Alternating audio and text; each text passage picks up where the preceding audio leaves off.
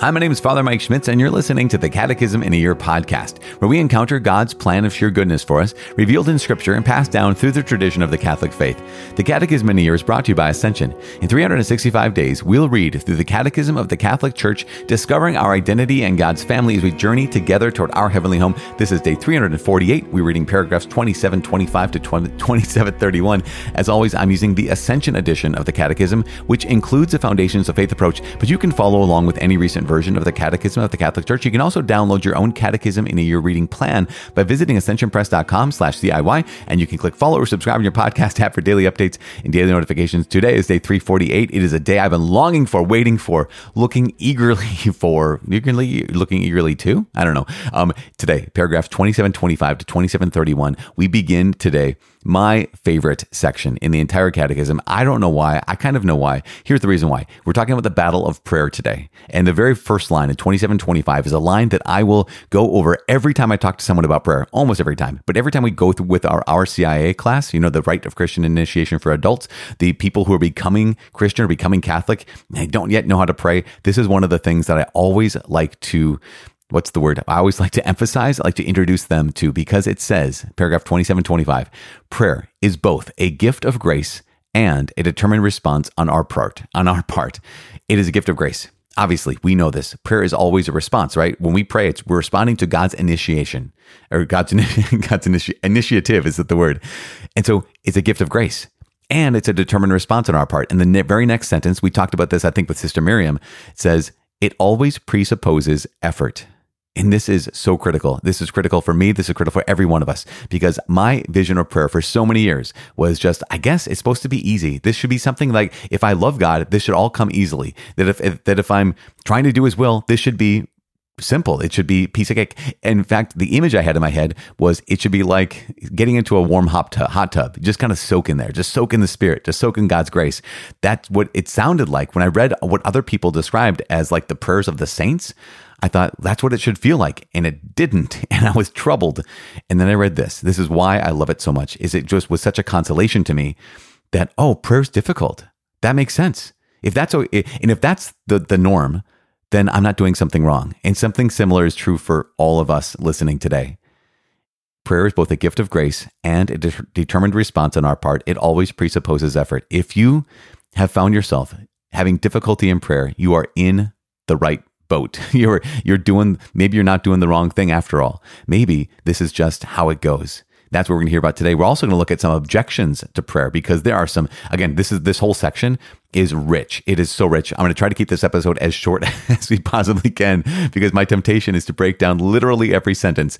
We're not going to do that. So let's pray not only that we can keep this to the point, but also that the Lord will help us become prayers in the midst of difficulty, as we pray in the name of the Father and of the Son and of the Holy Spirit. And then, Father in heaven, we give you praise and glory. Thank you so much for bringing us to this day. Thank you so much for getting us all the way to day 348.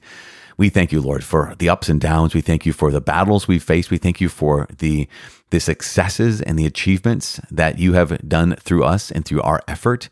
We thank you for the grace that we are unaware of.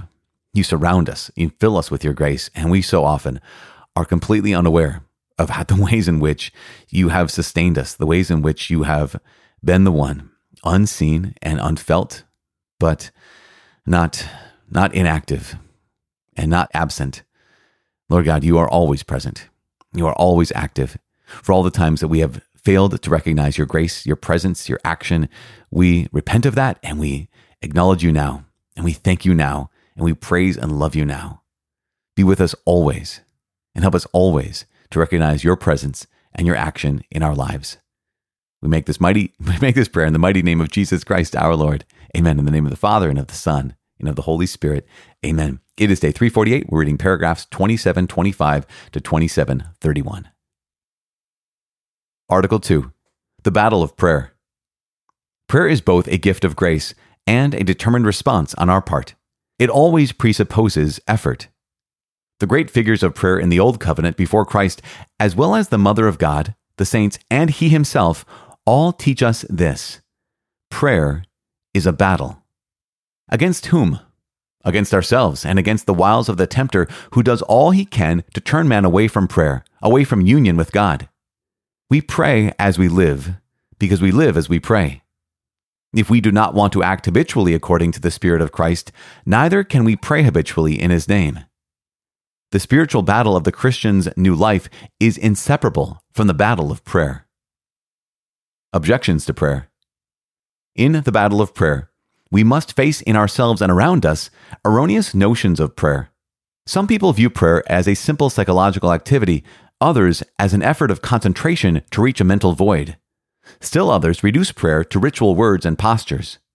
Many Christians unconsciously regard prayer as an occupation that is incompatible with all the other things they have to do. They don't have the time. Those who seek God by prayer are quickly discouraged because they do not know that prayer comes also from the Holy Spirit and not from themselves alone. We must also face the fact that certain attitudes deriving from the mentality of this present world can penetrate our lives if we are not vigilant. For example, some would have it that only that is true which can be verified by reason and science.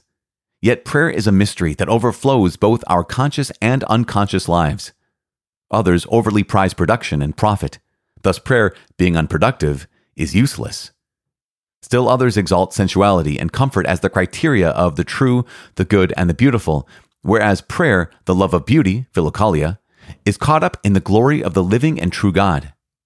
Finally, some see prayer as a flight from the world in reaction against activism. But in fact, Christian prayer is neither an escape from reality nor a divorce from life. Finally, our battle has to confront what we experience as failure in prayer, discouragement during periods of dryness, sadness that, because we have great possessions, we have not given all to the Lord, disappointment over not being heard according to our own will, wounded pride, stiffened by the indignity that is ours as sinners, our resistance to the idea that prayer is a free and unmerited gift, and so forth. The conclusion is always the same. What good does it do to pray? To overcome these obstacles, we must battle to gain humility, trust, and perseverance. Humble vigilance of heart, facing difficulties in prayer. The habitual difficulty in prayer is distraction. It can affect words and their meaning in vocal prayer. It can concern more profoundly Him to whom we are praying in vocal prayer, liturgical or personal, meditation, and contemplative prayer. To set about hunting down distractions would be to fall into their trap, when all that is necessary is to turn back to our heart. For a distraction reveals to us what we are attached to, and this humble awareness before the Lord should awaken our preferential love for Him and lead us resolutely to offer Him our heart to be purified. Therein lies the battle, the choice of which master to serve. In positive terms, the battle against the possessive and dominating self requires vigilance, sobriety of heart. When Jesus insists on vigilance, He always relates it to Himself, to His coming on the last day, and every day, today. The bridegroom comes in the middle of the night. The light that must not be extinguished is that of faith. Come, my heart says, seek His face. Another difficulty, especially for those who sincerely want to pray, is dryness. Dryness belongs to contemplative prayer when the heart is separated from God, with no taste for thoughts, memories, and feelings, even spiritual ones. This is the moment of sheer faith, clinging faithfully to Jesus in His agony and in His tomb. Unless a grain of wheat falls into the earth and dies, it remains alone. But if it dies, it bears much fruit. If dryness is due to the lack of roots, because the word has fallen on rocky soil, the battle requires conversion. There we have it, paragraph 2725 to 2731. You guys, am I wrong? This is incredible. Is it not incredible? It is. Okay, there's so much to say. So let's just dive in as quickly and as efficiently as possible. Paragraph 2725 says so much. As I already mentioned, the first thing it says, it's a gift of grace, prayer is, and a determined response on our part. It always presupposes effort. My image, as I said a little bit before, my image was, when you pray, it's like getting into the hot tub. I realized that is not prayer. Prayer is, yes, God is the one who moves, and grace needs to be present, right? We realize in paragraph 2726, the last line there, it says, those who seek God by prayer are quickly discouraged because they do not know that prayer comes also from the Holy Spirit and not from themselves alone. So we need to understand this, right? We don't white knuckle our way into holiness. We do not white knuckle our way into prayer. Prayer comes from the Holy Spirit. It is a gift of grace. So we need to establish that so clearly. Every form of growth we have in prayer is God's work. And we're merely cooperating with God's work. At the same time, on our part, it is gift and grit. It is grace and grit. That is what it is. It is a gift of grace and always presupposes effort. And I love this next line in 27:25. It says, the great figures of prayer in the old covenant before Christ, as well as the mother of God, the saints, and Jesus himself, all teach us this. Prayer is a battle. So good. But he asked the question, this is so good. The church asked the question, against whom? Well, here's the answer. Two forms. I mean, maybe many more, but here's two. Against ourselves and against the wiles of the tempter, who does all that he can to turn man away from prayer, away from union with God. Think about this. Prayer is a battle against me. Prayer is a battle against myself. Because what happens? Well, I have the thought to pray. It even says this. It says this later on in paragraph we'll hit tomorrow, paragraph 27:32, where it says that the moment we begin to pray, 1,000 labors or cares thought to be urgent vie for priority. And isn't this the case? When we make the decision, like I realize that God is inviting me to pray, there's all the other things that come up, like, oh, I need to do this, I need to do that, I need to do so many other things. But prayer is a battle, first against ourselves. Also, we're going to learn some other ways against what I expect to get out of prayer. That's going to be something I have to battle against. But also against the wiles of the tempter, who does all that he can to turn us away from prayer, away from union with God. That is so critical. That yes, I have to fight against myself, and in so many ways, I am my own worst enemy.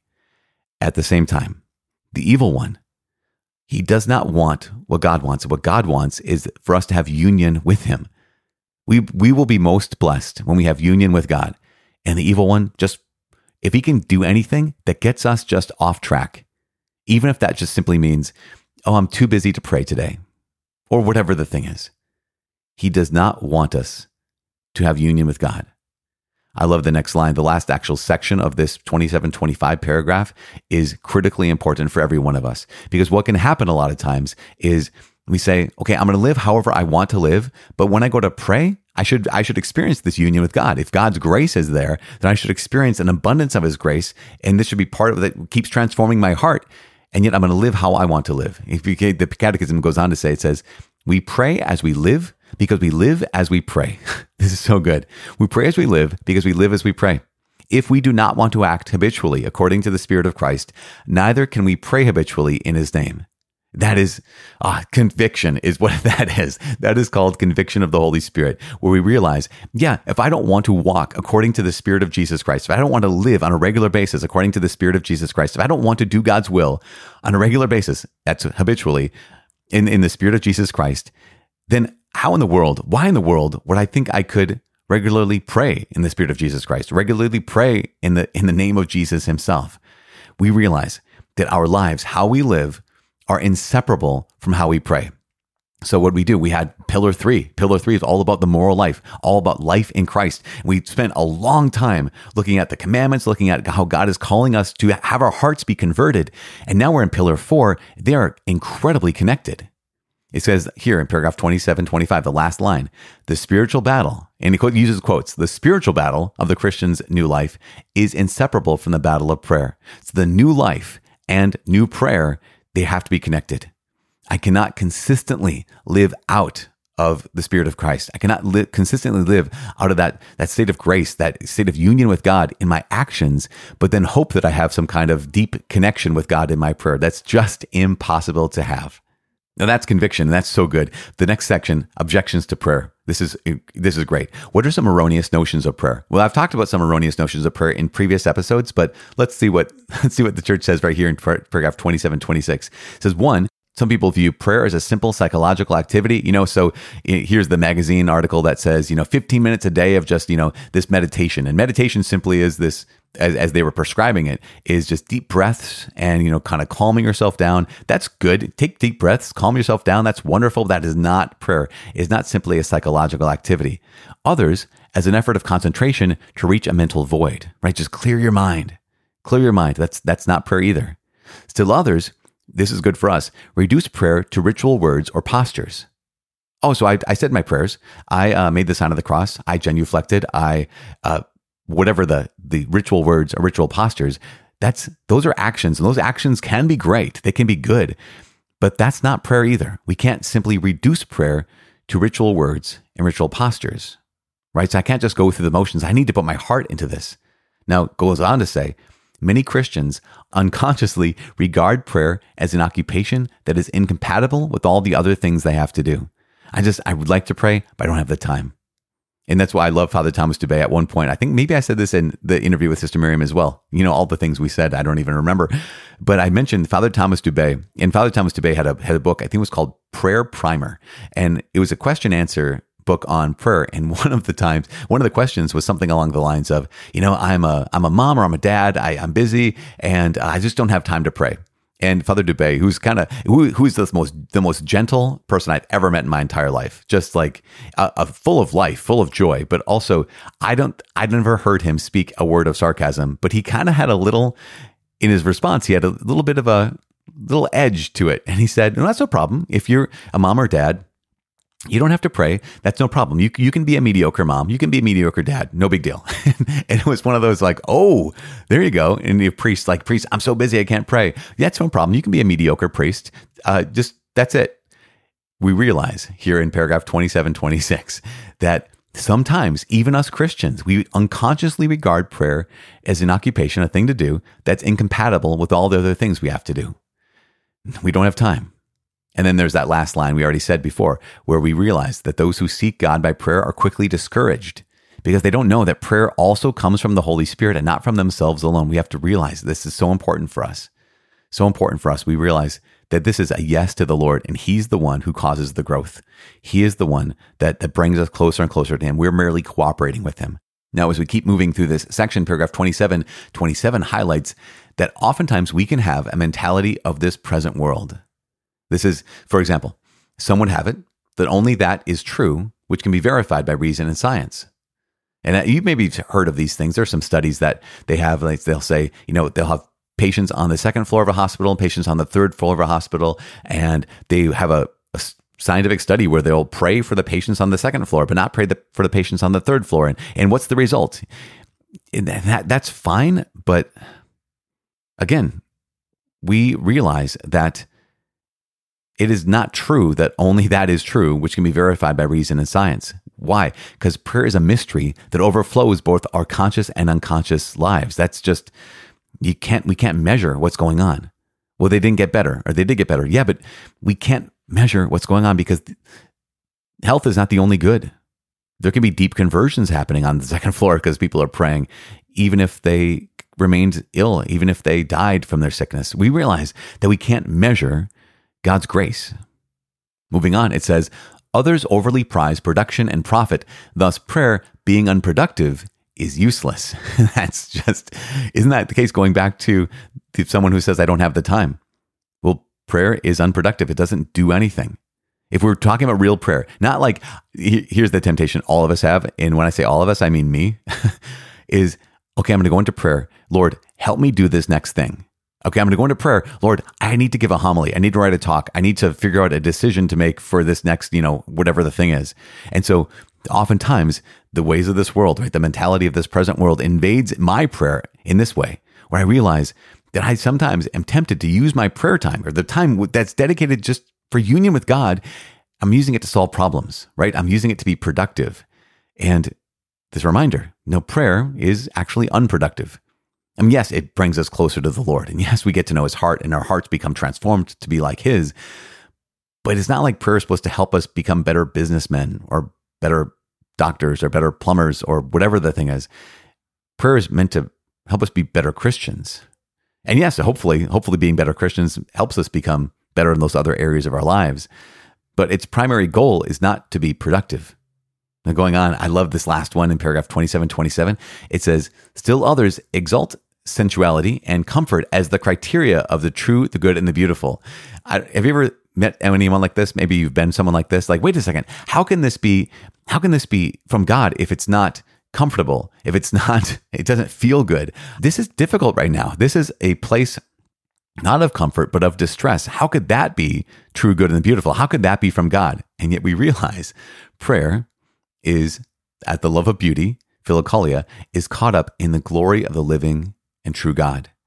And this reality that, no, God is often in the difficulty. God is often in the discomfort. In fact, God can do more for us some ways in that discomfort than He does in us in that pleasure or that comfort. It's so important for us to realize this. Now, finally, paragraph 2728. And when I say finally, that's the finally of this section. There's a couple more things to highlight.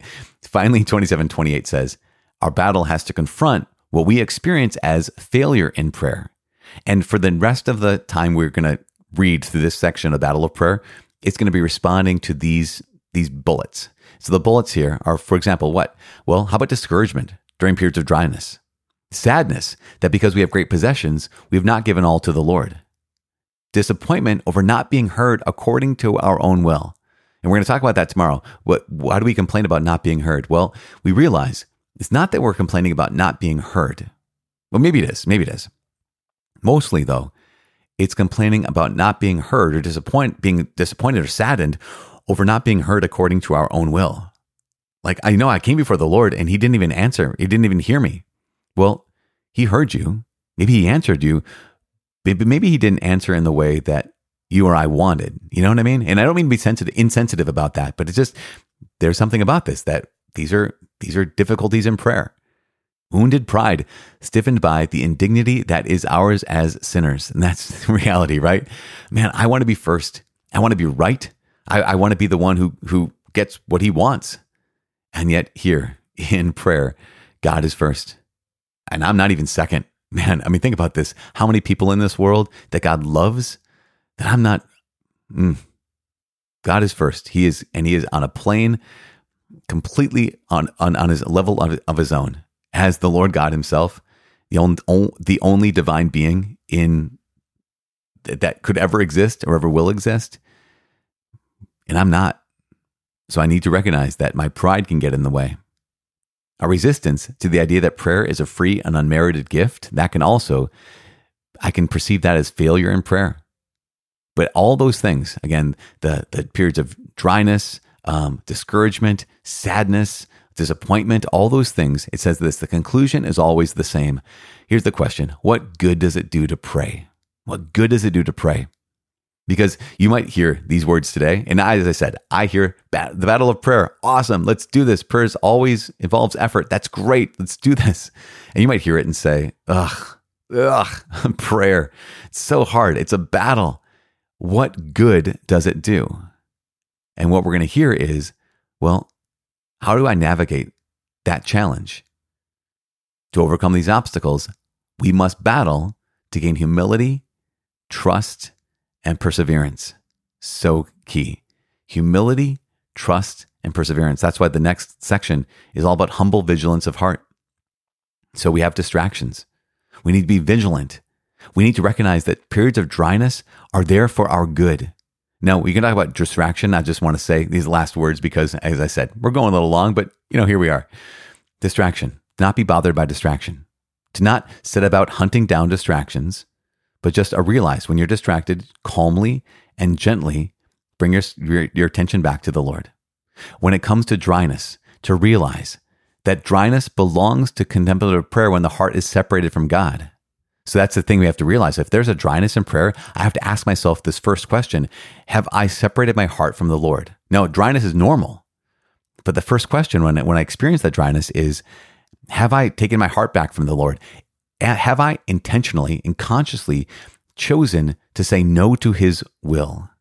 And if that's not the case, if it's like, no, I don't have any awareness that I've said no to God's will. I think I'm pursuing him. I think I'm doing what he's asked me to do. Then the next question is, okay, Lord, how do you want to use this dryness in prayer to purify my heart? Lord, in fact, the Lord God will use that dryness in prayer to purify your heart. This is the moment, as it says here, this is the moment of sheer faith, clinging faithfully to Jesus in his agony and in his tomb. To be able to show up again and again, even in the midst of dryness, does vastly, so much more for the soul than virtually any other kind of prayer. To cling faithfully to God, simply knowing, I trust in your promises.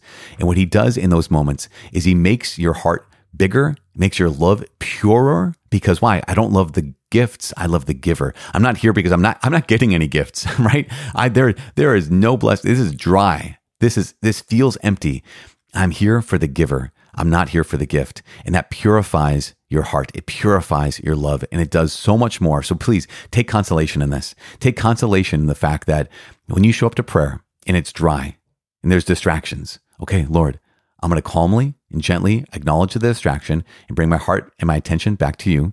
When I experience that dryness, I'm going to ask the question, am I living outside of your will? If there's nothing obvious, then be at peace. Lord God, use this dryness to purify my love for you, because that's what he's doing. Now, remember, God does the work. We are merely cooperating with his work. Even though sometimes that cooperation is difficult, he is present and he is doing something. So have faith. I am praying for you. Please pray for me. My name is Father Mike. I cannot wait to see you tomorrow. God bless.